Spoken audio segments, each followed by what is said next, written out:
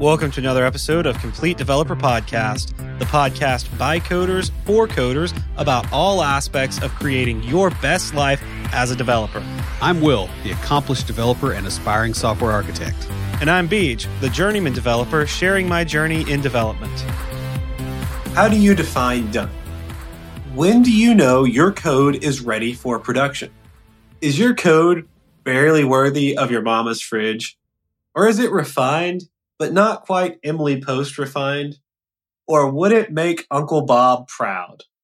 In this episode, we're talking about best practices and the definition of done.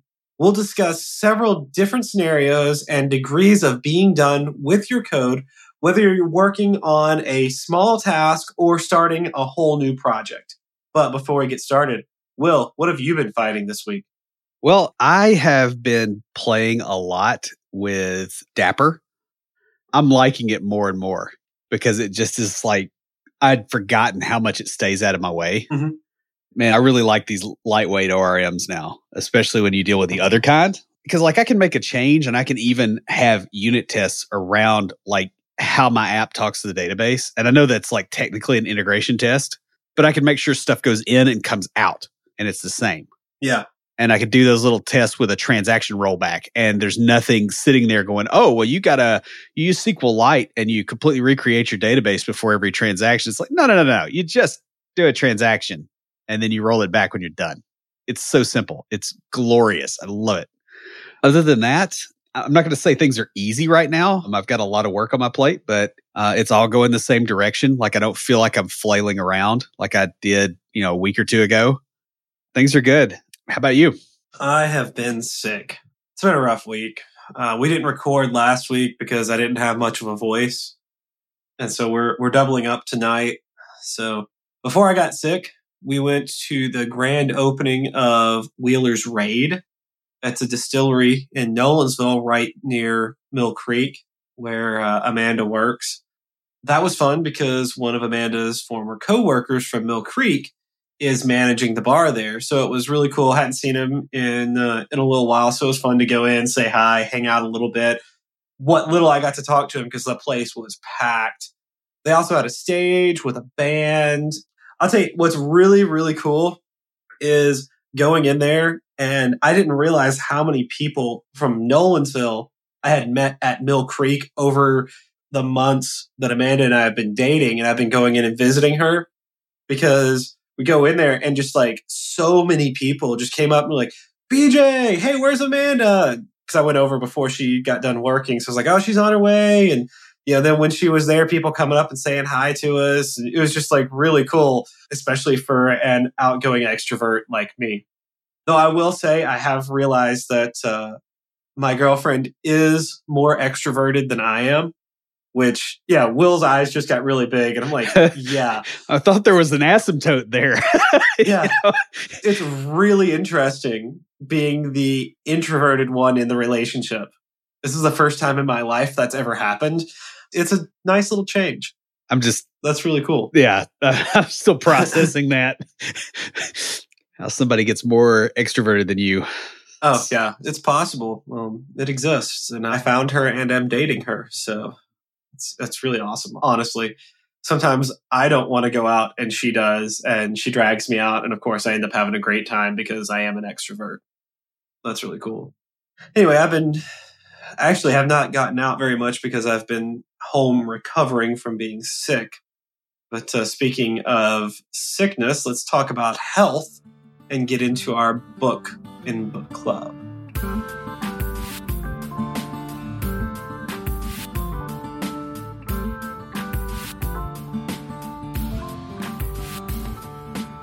Chapter 7 of The Healthy Programmer, Get Fit, Feel Better, and Keep Coding discusses an all too common problem that developers face: wrist pain, specifically carpal tunnel syndrome, or CTS.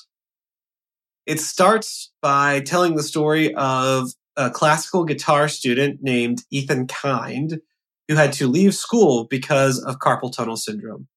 He's now a professional Alexander Technique instructor. The Alexander technique is a technique used to help alleviate the pain from CTS and prevent burnout. Going along with the test-driven approach of this book, the first section is about testing your wrist. The author, Joe Kuttner, talks about Tinel's sign, a test for damage to the nerves in your wrist that pass through the carpal tunnel. He also discusses other tests used to determine carpal tunnel syndrome, such as reverse Phelan's maneuver and the carpal compression test. All of these I learned in med school. They made sense. I was reading through this going, wow, this is really accurate. He definitely did his research on this. In the next section, he describes how compression of the median nerve, which passes through the carpal tunnel, a tunnel created by the carpal bones, causes carpal tunnel syndrome. Carpal tunnel syndrome occurs because when the wrist is overflexed or too much pressure is applied to the contents of the carpal tunnel, they are compressed and can cause inflammation. In the third section, Kuttner explains several exercises that you can use to help prevent pain and to work your wrist to relieve stress on the carpal tunnel. Now, Will and I have a friend who found relief using a type of Tai Chi exercises. He started off with Tai Chi that gave him some relief. There's they call it a sister martial art to Tai Chi called Bagua, which is more circular movements. And so moving the wrists and arms in circular patterns actually gave him a lot of relief. And I know he's not still taking the classes, but he's still doing the exercises he learned from taking those classes. Yeah, when I was working with him, he was still doing it for sure. The final section before the retrospective discusses restricting movement with compression braces. This chapter has a lot of very good, very accurate information for developers who are suffering from wrist pain. One of the biggest takeaways is to adjust your posture and not overflex or overextend your wrist. While I was reading it, I got to thinking and typing up this, I got to looking at the way that I sit and where my keyboard is in relation to the height of my chair and things like that. And I was like, yeah, I'm actually in a good position. I'm looking down at my hands right now as I'm talking and still there. Again, just like the other weeks, we will have a link to that in the show notes. Who's talking to us this week? Well, I grabbed a iTunes review from Gary The. It's Gerithe. So I'm assuming I'm pronouncing that right. Saying amazing. As a junior developer, I learn a lot from this podcast. Thanks, Jerry. We appreciate that. We try to build our episodes so that everyone can take something from it. When we first started the show, I was definitely a newbie, not even a junior developer yet. I was still learning. And I have grown in my career and the podcast has grown and we've grown as podcasters. We try to still stick to that being accessible to everyone where junior developers can grab something, but where we also have content. As you progress in your career, you will still be able to glean things from the show. Well, we learn a lot too by explaining it. Oh, we do so much. Sometimes just going back over the simpler concepts or the things you learned earlier on in your career can really help you later on, just reviewing that and going, oh yeah, I remember this, and can make your coding better. So thanks for the positive review. Send us an email to waterbottle@CompleteDeveloperPodcast.com with your contact information, because we've got a Complete Developer water bottle just for you. Guys, if you'd like your very own Complete Developer water bottle, leave us a review on iTunes or comment on the website or any of our social media. We post all our episodes to Facebook, Twitter, and LinkedIn. We're also on Tumblr and Instagram. Or you can join the conversation anytime via Slack by going to slack.completedevelopernetwork.com. Your advertisement could be here. I know I've got a little bit of echo in the room, so I thought that might sound cool. We'll find out when this episode comes out. It won't. No, you're right. Y'all, if you like the show and you would like to advertise on here, send us an email to adverts@CompleteDeveloperPodcast.com. We have short-term, long-term, and other sponsorship opportunities. Reach out to us. Let us help you reach the people who you are serving. So done can mean a lot of different things, depending on who you ask or when you ask them. If you ask a programmer if they're done with a feature, they may say yes because they've actually finished coding, Or they might say no because it is yet to be tested and they know there will still be adjustments that need to happen after the testing. Done is kind of treated like the way people talk about steak being done rather than chicken. Yeah. According to the Agile Alliance, the definition of done is something which the team agrees upon, such as a list of criteria, which must be met before a task or story is considered done. Defining done helps a team to understand where they are in the process of development. This helps to eliminate going back into a code base because something didn't meet expectations. However, if you overly obsess over the list of items, this can tend to come out as a bit of a counterproductive thing. You need to define the minimal criteria to meet the expectations of the business or the customer. Also, each story or feature may have its own specific criteria of what it needs in order to be considered done. That's a pretty normal thing. On the other hand, if the general definition is too loose, then it won't really be an effective measure because it's just like, oh, well, it's like saying with a steak, cook it. Yeah. They might burn it. It might be blue rare. Yeah. Might be both. Had one like that in Vegas. That's weird. I ate it. You would. In this episode, we're going to progress through several different stages of what it means to be done. These are generic definitions and could apply to a project, a feature, a story, or even just a task. Some of them, as we get into them, you'll notice, all right, this is more like at a project level. This is more at a task level, but they could kind of loosely be applied to any level. For each one, we'll discuss where you are in the process, sort of what it means to be done at this point. And then when you want to stop here or when you want to keep going. It is a progression, so we're not going to bounce around. It's going to move further and further along the lines. We're going to talk about finishing too soon, and then we'll hit the ideal place, and then we'll talk about spending way too long on a task or project. So the first one is, well, it's just an idea. Yeah, and a lot of people stop there. This is your starting place for building or working on something. It's more than a dream, but it's not quite a reality. Yeah, you've written it down, maybe even mapped it out, like what you're going to build. You have a blueprint. There are likely several diagrams and documents. Back before the holidays, so a couple of months ago, I went in on one of the days that I don't have to go into the office, but my business architect that I was working with asked me to come in, and we mapped out our document management system on the whiteboard, like the current system we have. The current system, it was the API we're using to talk to our long-term storage was built for a specific purpose, and it's sort of been overloaded for other things and needs to be rewritten. So he wanted to do that, but he said, before we do that, I want to map out the entire system, like all the document management we have. Let's map it all out. Let's plan this out so that we build it right this time. And I really like that attitude that he took towards it. You know, at this point, when we got done at the end of the day, we were at it's just an idea. Now, he was going to take that idea and go create a project for it and take it further. But for what we were planning on doing, we were done with the idea. Well, yeah. And if you're doing like software architecture or you're in a managerial role, like this is where things end for you, right? Like you kick an idea out there, or if you're outsourcing work, a lot of times that's the way that happens. Yeah. I mean, it's very rare that you would stop here as a developer.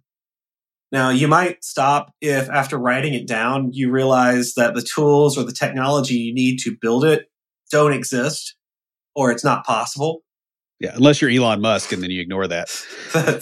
I don't have anything to say to that. Let's just like, yep. It's done. There we go. In other cases, you might be given incomplete information. This could be from poor or missing acceptance criteria, lack of steps to reproduce a bug. That's an issue that I know Will and I have both faced. Yep. Whatever the case, if you don't have all the information needed, then you're done before you really ever get started. So it's almost like working on stories without acceptance criteria. Yeah, Will knows this story.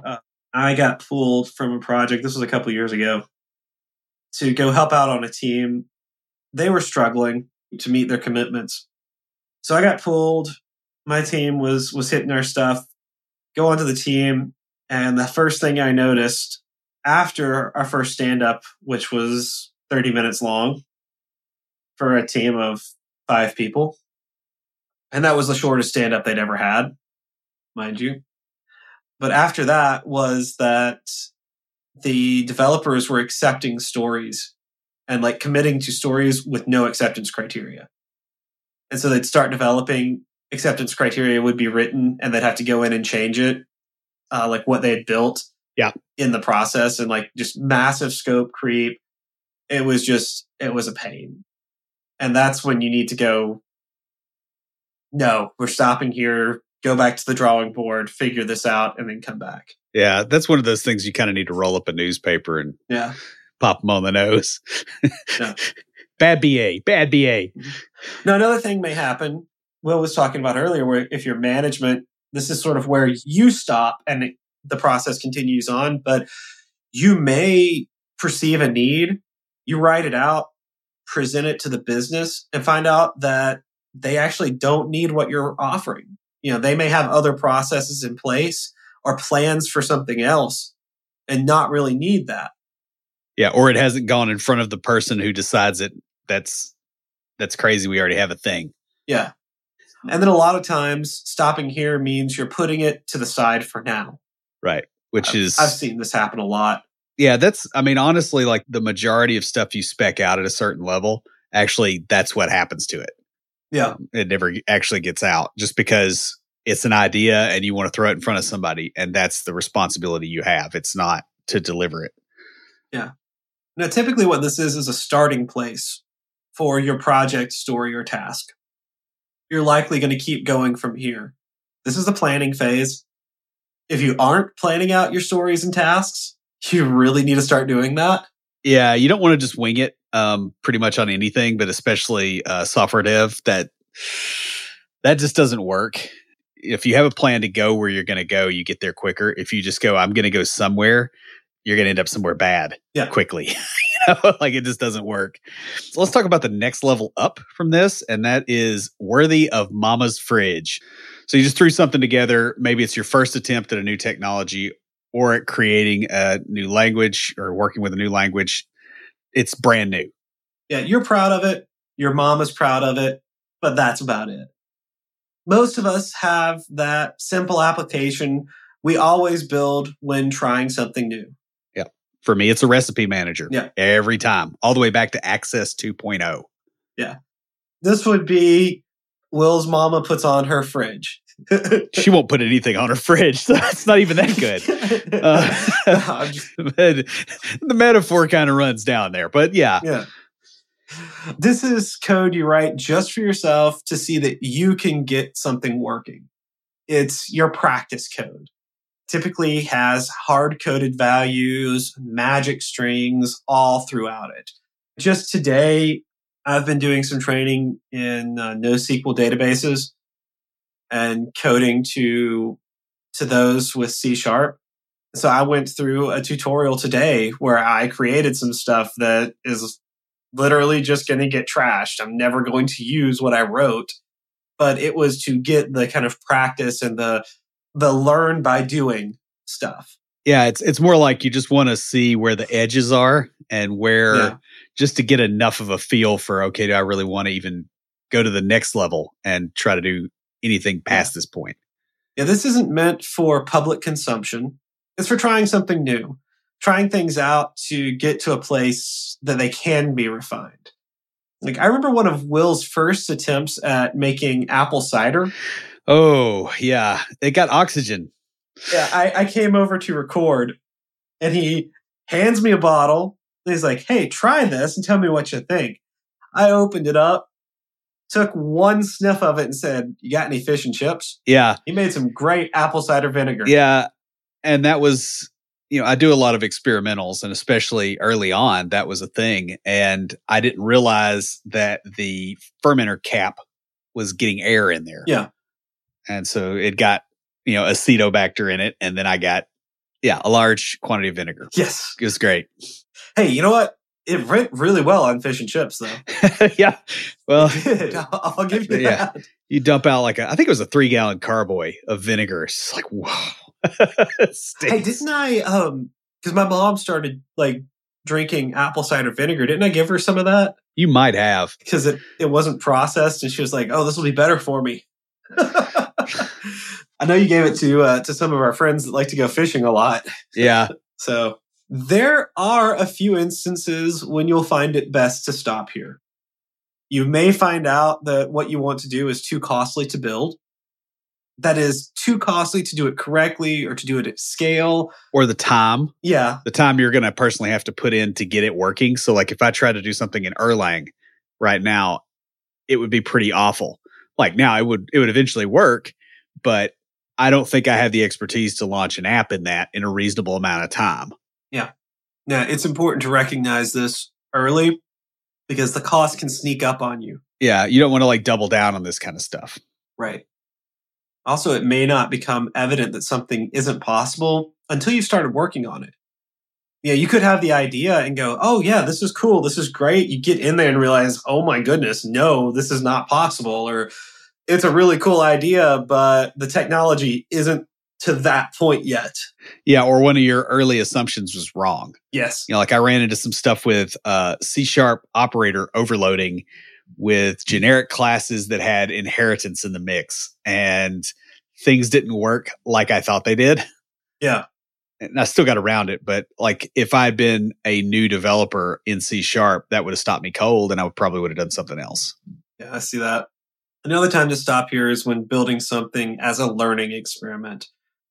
You may be learning a new technique or a new language for part of a project, and there's no need to continue on refining once you learn the technology, and then you can take that and apply it to what you're going to do. Like I was saying, working with the NoSQL databases, or the example I have in here is homework assignments for class, which, by the way, if you guys really want to see some of my C++ code that I write for school, apparently, get this, this is hilarious. We have to submit YouTube videos.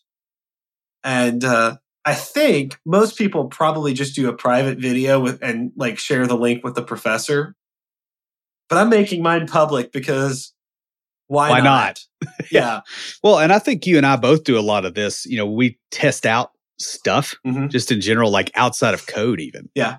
Because you start thinking about the number of experiments that we both engage in just to try stuff. And we leave a lot of projects like this.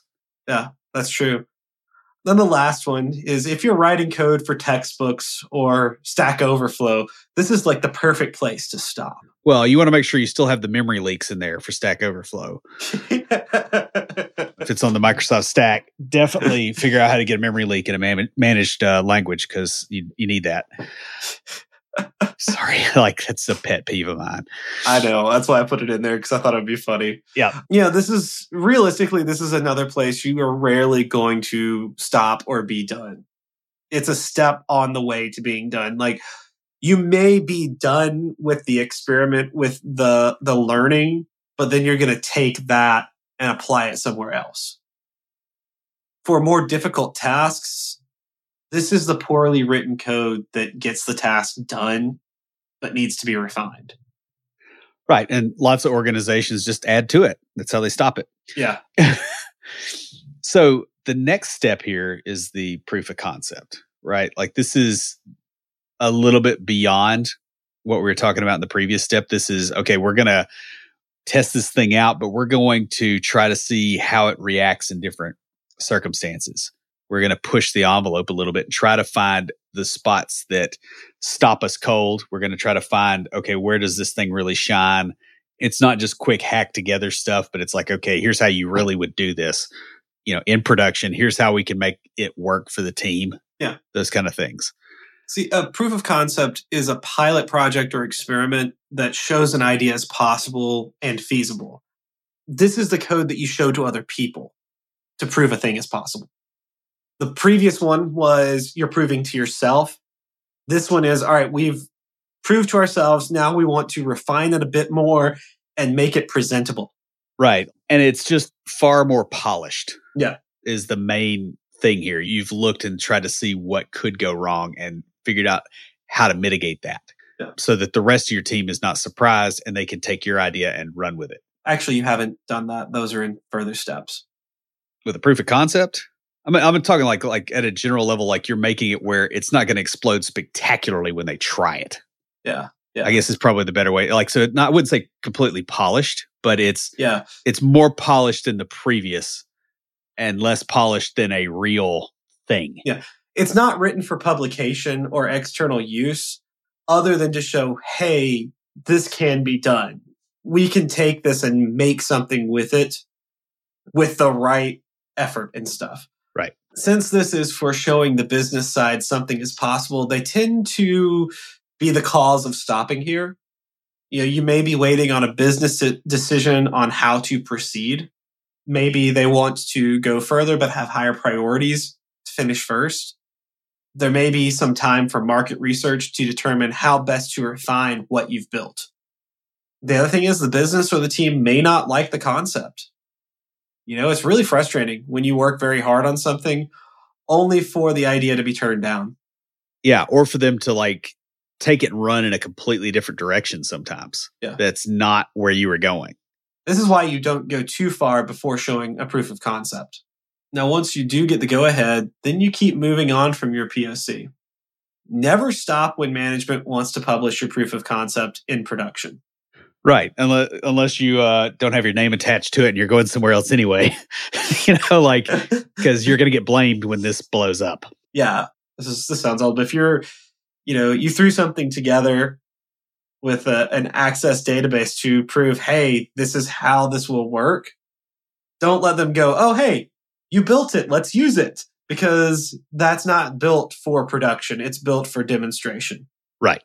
And make that obvious. Yeah, you got to understand the difference between those two things and make sure that they do. Yeah.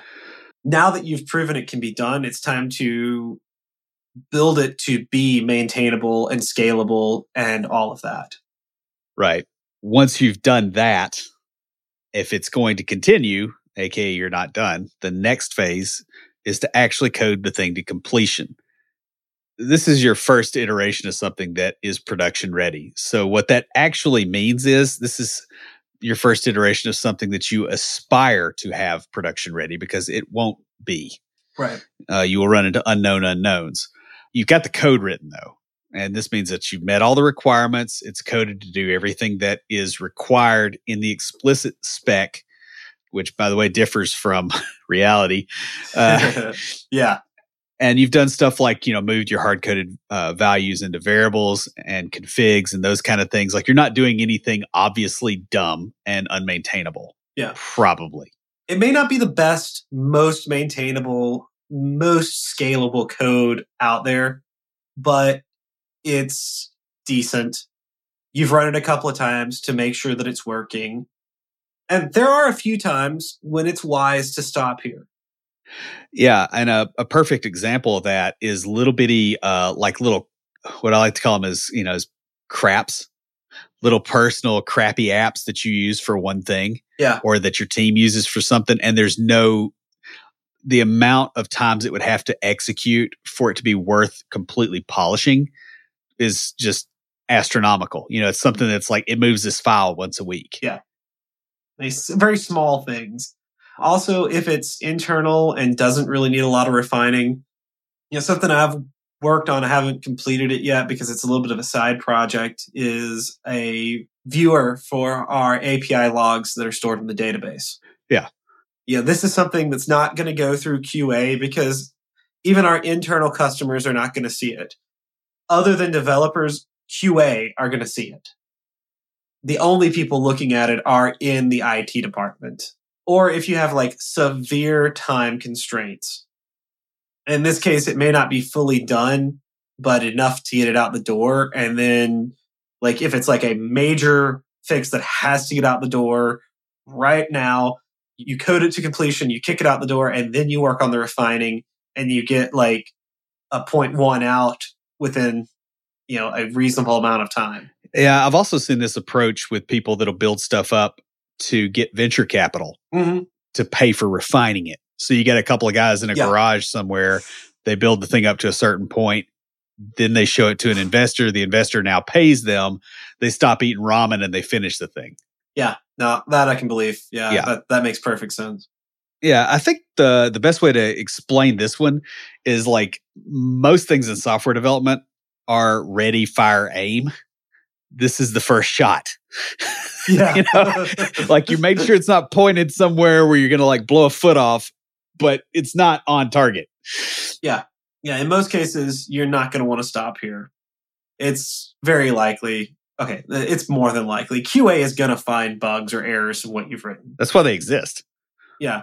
Well, also, if you're doing this because of time constraints, you've probably written it quickly and they're going to exist. You haven't thoroughly tested it.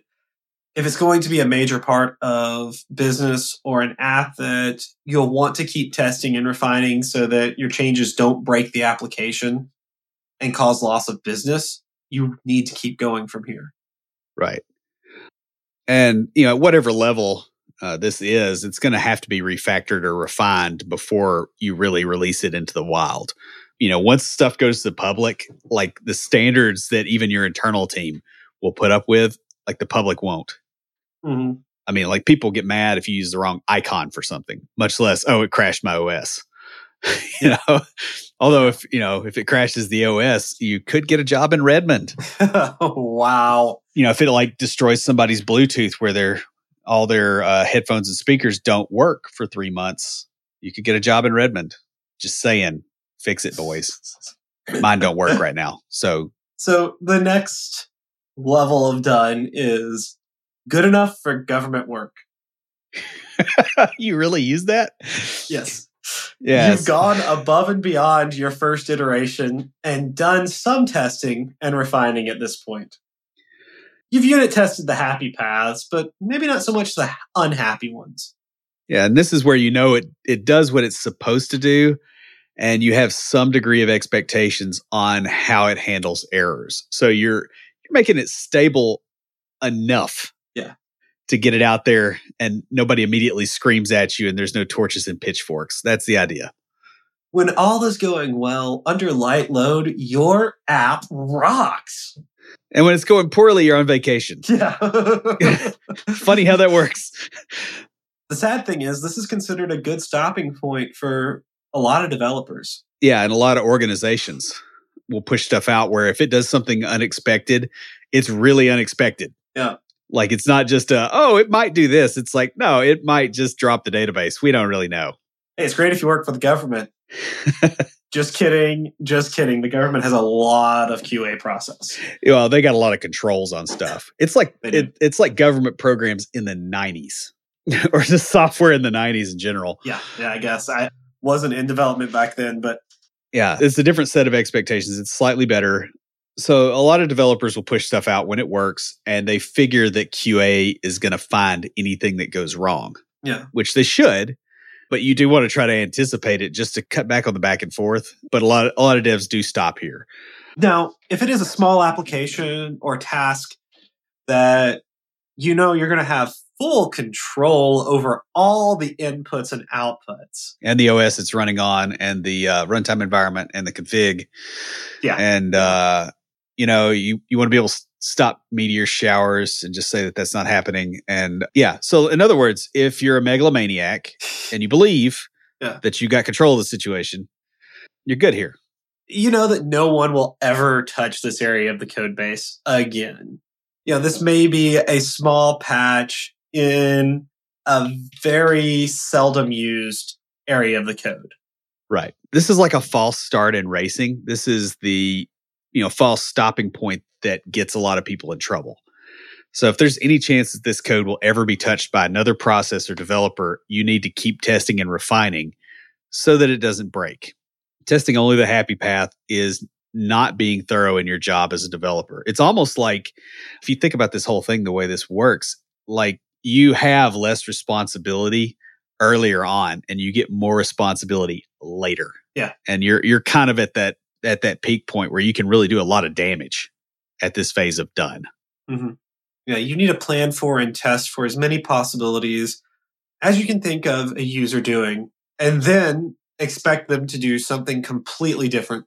Yeah. I will say that there are cases where this does kind of fit a lot of times. Like if it's a very short-lived patch that's only for, hey, between version 2.2 and version 2.3 of this app that was only at version 2.2 for 3 months and there's 15 users and we know who they are, then this might be okay. Yeah, that's what I'm saying. Like a small patch, seldom used area, that kind of stuff. Finite amount of inputs. Yeah. So the next step up in the gradients of done is refined, but not quite Emily Post refined. For those of you that don't know, Emily Post is well known for her book on etiquette. Yeah, which of course you drop the ball on because the next phrase is you've unit tested the snot out of what you built, which I'm sure Emily Post would love, watching snot come out of things. I did not drop the ball on that at all. That is on purpose. Okay. Well, you threw the ball down because the ball hit. You're not quite Emily Post refined. I got you. Yeah. So this is a little bit better. This is where the happy and all the easily conceivable unhappy paths are tested. Yeah. You're going to have some error handling in place for unexpected outages or inputs, but you really haven't thought about optimizing the code except where it's really obvious. Yeah. Now, for many, this is a good place to consider a task or project completed. Right. It's a cheap contractor done. Stop here when you need to balance doing things right with time constraints. So like Will said, cheap contractor done. Typically, developers who stop here know they could do more, but they have to move on to other tasks. Yeah. They may want to do more, but are pushed by management or outside influences to move on. Yeah, or they don't want to be broke. Like it's a fixed bid contract for, $500, which you should never take one that low, by the way. But if you do, and all of a sudden you're 5 hours in, you need to kind of be wrapping this critter up and getting it out of here, right? Yeah. Like you can't go 30 hours and live in America at $500. Yeah. Like that's bad. Management will usually think this is a good place to stop as well. Yeah. Unless they are recently out of development or have kept up with it, they have likely lost that connection to why you want these good patterns in your optimized code. Yeah. And, the thing is they don't really feel the pain of the mistakes, especially if they get a promotion and then they move on. By the time this mistake comes back around, it doesn't hurt them. Yeah. So, refactoring is a constant process, and you should always be refining your code when you're in there. And as you grow, you'll get better and you'll get more efficient at cleaning stuff like this up. You're also going to want to update your existing code to meet better standards. And that means updating your testing. Yeah. So sometimes you'll find yourself stopping here, just simply because, that's the way it is. But you probably are going to want to go to the next level a lot of the time, and you would probably prefer a job that lets you. Yeah. So speaking of the next level, this is aptly named Emily Post Refined or Making Uncle Bob Proud. Now, it wasn't very long ago that we had Uncle Bob Martin on the show talking about clean code, clean architecture, all these sorts of things. So when I was writing this outline, I threw that in here. It was originally titled Emily Post Refined. And as I started writing the details under this point, I thought, man, this would really make Uncle Bob proud. So your code could be textbook, except that it works and it doesn't leak memory. And it doesn't have weird naming conventions. Yes. It's unit tested, load tested, integration tested with other systems. You are using proper design patterns, or you may have refactored areas to use them the right way. Your best practices, accepted standards, either industry or company have been implemented in your code. This is like the ideal. Yeah, for most developers. you probably do want to stop here. If you do a whole lot more, you run the risk of overcomplicating or even breaking the code. I worked with some guys that were just, like they weren't developers, they were just complicators. Mm-hmm. It was design pattern soup. I remember at one point having to return or throw an exception out of a web service so that I could add data to what was coming back in a payload. Yeah. Like that was the only way I could get data back to the other end because it was so complicated from end to end. And that's what happens when you really take it past this point for the most part. The idea is to get to balance. This is like probably 95 to 98% of the time, this is where you want to stop. Yeah. You've got a good balance here, and it's just time to let this baby fly. Now, there are a few scenarios where you would want to keep going. 3 to 5% of the time. Like you're writing a database server. Yeah. Or space shuttle software. Something where the failure mode is catastrophic. Yes. Or where a lot of crap is going on. So like you're doing an operating system. You're supposed to test before you push this out. Yeah. We don't know anybody that does that, but it's a good thought. Sorry, I'm just going to beat on them for the next 3 weeks after this. I'm tired of not being able to listen to music. That's all right. Last week I nailed on them, so you rail on them this week. Yeah. You can't be too careful. If it's a system that will affect whether people live or die. Yeah. And that includes financial systems, right? If they're complex enough, they can still kill people. Yeah. It's just by ruining lives. Mm-hmm. You really do have to be really careful about this stuff and, take extra care in the development phase and have a little bit more due diligence. Now, less drastic, but still very important is when it doesn't meet the business needs. You can have all the best code and it can do exactly what it's supposed to do, perfectly tested, all your patterns just right, not too many, not too few, and it not meet the needs of the business. Right. And poor acceptance criteria ultimately destroy code quality most of the time because usually what happens is you now have to rapidly hack some crap in to meet a deadline and all your good coding goes out the window. Yeah. A few years ago, I worked on a project. The people they put as stakeholders and the product owner, their job was specifically concerned about data intake. So all our acceptance criteria, all our stories were about getting the data in. Now, mind you, the thing we were doing was taking a mailed in form and putting it online and adding, kind of automating some of the stuff that was redundant things that they had to do a lot of. But what we didn't know until we got almost done with the project was that the primary focus of the business was around reports. New stuff coming in was a very small component of it. It's just that the people who had the free time to work with us were the ones who were doing the new stuff coming in because there wasn't a whole lot of it. So we never talked to anyone else in the business and didn't know that we just got the tip of the iceberg and didn't see what happened once the data came in. And there's this huge thing of all this stuff. And we're oh, we just spent 4 months where we could have done this in a month, spent a lot less time making it a lot less dynamic and stuff, bringing things in, and spent a lot of time on the reports. Yeah. That happens. And I really don't think it's anyone's fault. I mean, maybe you could blame upper management for not foreseeing this, but... Well, and of course you do when they're not in the room anyway, right? Yeah. Well, even they were just we didn't think about that. And it's just something that you don't think that way because we didn't even know about it. And the people who we were talking to, they knew a little bit. They knew some of the reports, but it wasn't until we were done with the intake stuff. They're all right, now what do we do with the data once it's in there? Well, we got this one report that you told us you needed. And we find out, oh no, their whole business relies on all these other reports. Yep. It added another 6 months to that project. We eventually got it done and got them what they needed, but we could have designed it a lot better had we known that going into it. And that happens. Yep.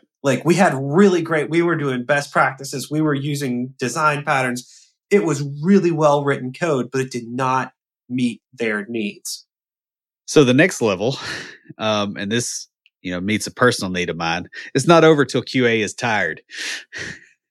Like when QA is done with a bug, like they don't want to look at it ever again.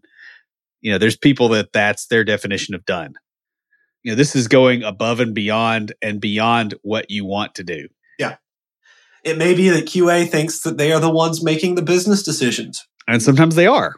Yeah. Our QA will send stuff back that's, a matter of opinion. Mm-hmm. And, there's a discussion on that. And that's kind of common. That said, I mean, I do really agree with them on most things. So it's actually okay. They're not like, because I've worked with QA people that would send stuff back that's like, oh, you're using the wrong font here and there's no guidelines. Yeah. It's like, oh, they just don't like it. Yeah. I have worked with QA where it's like they will send stuff back and it's a matter of opinion, but I'm like, you're right. I didn't think about it that way. Yeah. And then there's other times where it's like they'll send stuff back and it's like, that's not in the acceptance criteria.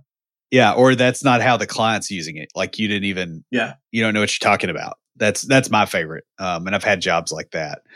I think you and I both have really dealt with QA folks that were like this at different points. Yeah. Right. Where they felt like they should have more control than they should. They had the control that the engineers should have had. Yeah. Like they wanted to be business architects. Yeah.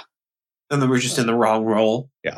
And some of them would have been great. Like I have worked with a couple of QA people who they would make great business architects because they were able to talk to the customer and like really be like, all right, well, I know you're saying this, but have you considered like when people come into it this way or that?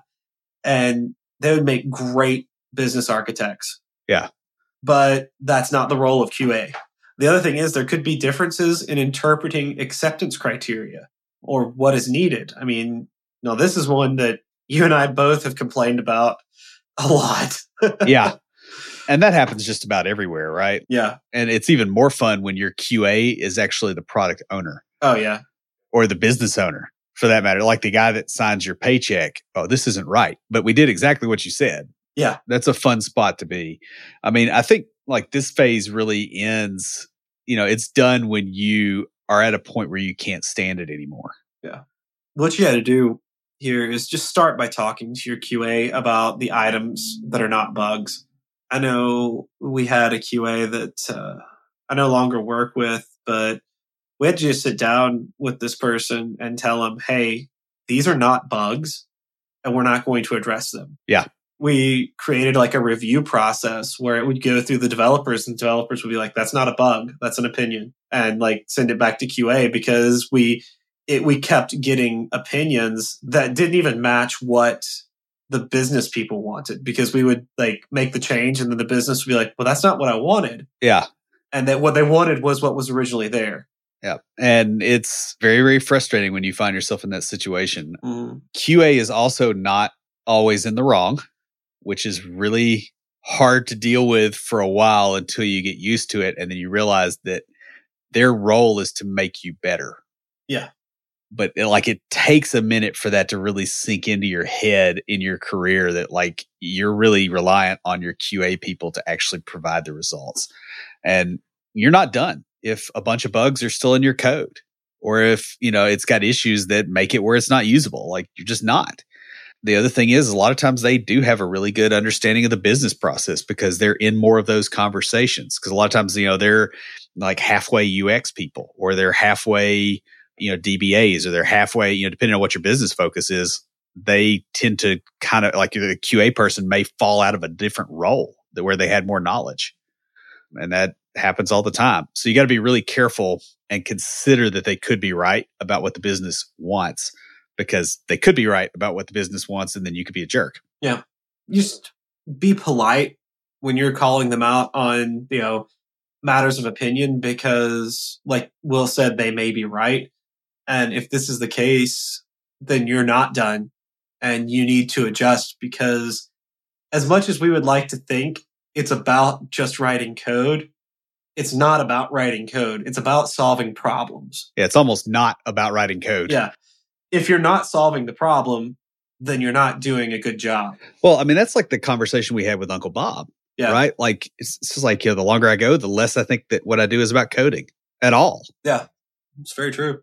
It's like saying it's about typing. Mm-hmm. Like that's not really on point either. It's a thing I do in the process. Yeah. So speaking of the process, let's talk about the never-ending calculator, which is the final phase of the way that this works.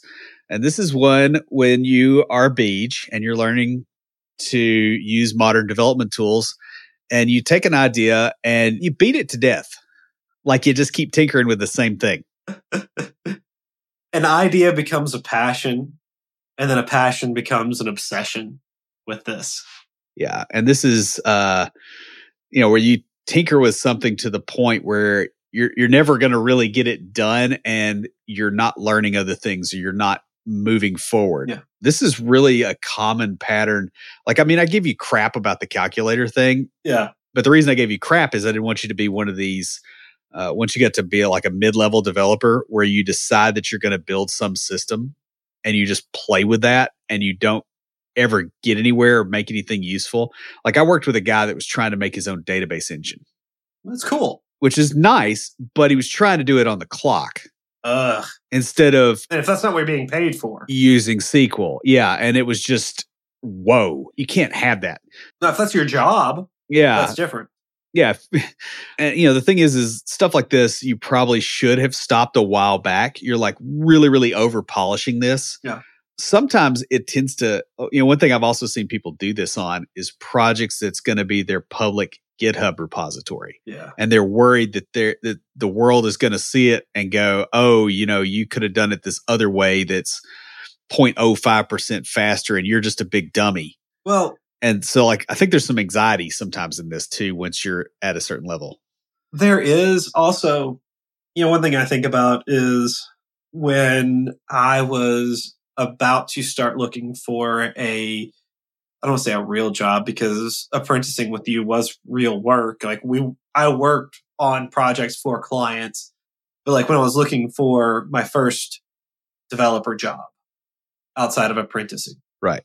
You told me probably about 6 months before I started looking that I was ready, and I didn't feel ready. Yeah.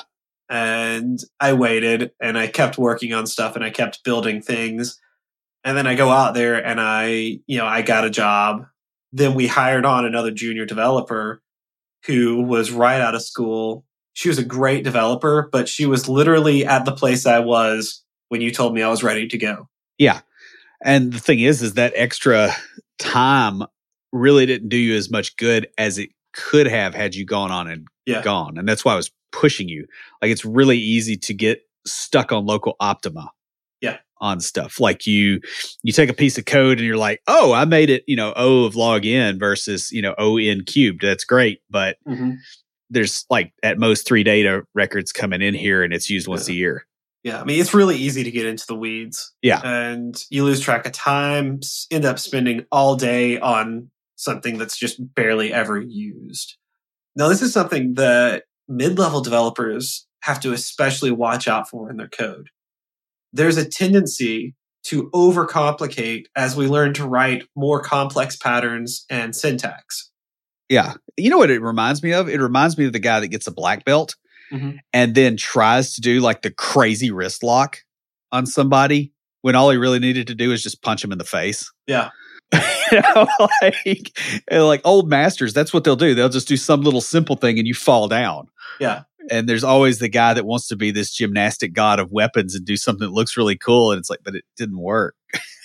Yeah. It's around that mid-level when you start, there is a time and a place to use those more complex patterns. Right. I think as senior developers aren't immune to it. No. It's just typically they don't get the excitement about the complexity because they're used to it. Well, and they've had to clean up a lot of it. Yeah. Usually their own. Right. I built a system that was supposed to import images from social media sites. And instead of making separate ones for each thing, I made a system that was supposed to handle all of them. Yeah. That did not work. It went very, very badly because it was all different. And so you're trying to generalize something that isn't general. Mm-hmm. It's I want to make something that can pump water and also pump air and also extrude chocolate. Mm-hmm. It's not the same system. Yeah. It might have a few of the same parts, but it just doesn't work that way. Now, on the other hand, I've had conversations with junior developers who are trying to sound more advanced, where it's like, well, I just don't think that everything needs to be generalized. I'm like, in this case, generalization makes sense, and here's why. I felt bad because I did have to kind of put the person, I don't want to say put the person in their place, but just be like, look, there's a reason for it here. You don't know what, like, I don't want to say you don't know what you're talking about, but it's more like you're saying that to sound more senior than you are. Yeah, it's like virtue signaling or yes, intelligence signaling. It's, there's almost like the group of people that just has to push their glasses up on their nose and go, well, actually, yeah. And those are never the people that have the right answer. No. Also, you may find yourself over-optimizing to the point you're spending hours of development time in order to save seconds of processing per year. Yeah. And I've seen people use pointers in C# for this. Yeah. I think I've used pointers twice in C#. Now, C++, that's a whole nother, or Delphi, that's a whole nother thing. Oh, yeah. But at that point, optimization becomes an anti-pattern. Yeah, it's almost like the guy that over-optimizes his life and then doesn't live. Mm-hmm. It's very rare. Occasionally, you may want to continue here. Maybe if you want to torture yourself or your mentor with too many math functions, you do that. Or if you're working on a fun project or educational project and you're just really trying to hammer in a concept. Do you remember when I was trying to understand link queries, specifically extension method link? Yeah. And do things in one line. And I was just hammering that concept in, and I was like overdoing it. And some of those lines, it's like, there are vertical scroll bars on your editor, bruh. Yeah. Like I remember that. That was But I got that concept, and then when I had to use it, production code wasn't that crazy. Right. And I did some stuff like this. I made a system for being able to put additional metadata on objects, but not use an attribute in C#. So like I had a framework that I built for that, and I got the code somewhere, and I got way down in the weeds on expression trees and all that stuff. And it was fun. Yeah. Never really used it, but it taught me a lot. Yeah, that makes sense. Yes, these are fun, lighthearted ways of thinking about the serious topic of when to stop working on something. It can be hard to stop when you know there is more that can be done. On the other hand, sometimes you're just done with the task and have too much on your plate to give it the attention it needs. Figure out where your coding practices fall and make an effort to improve them in whichever direction they need to go. That pretty much wraps us up. Before we close everything out, Will, what do you have for us this week for Tricks of the Trade?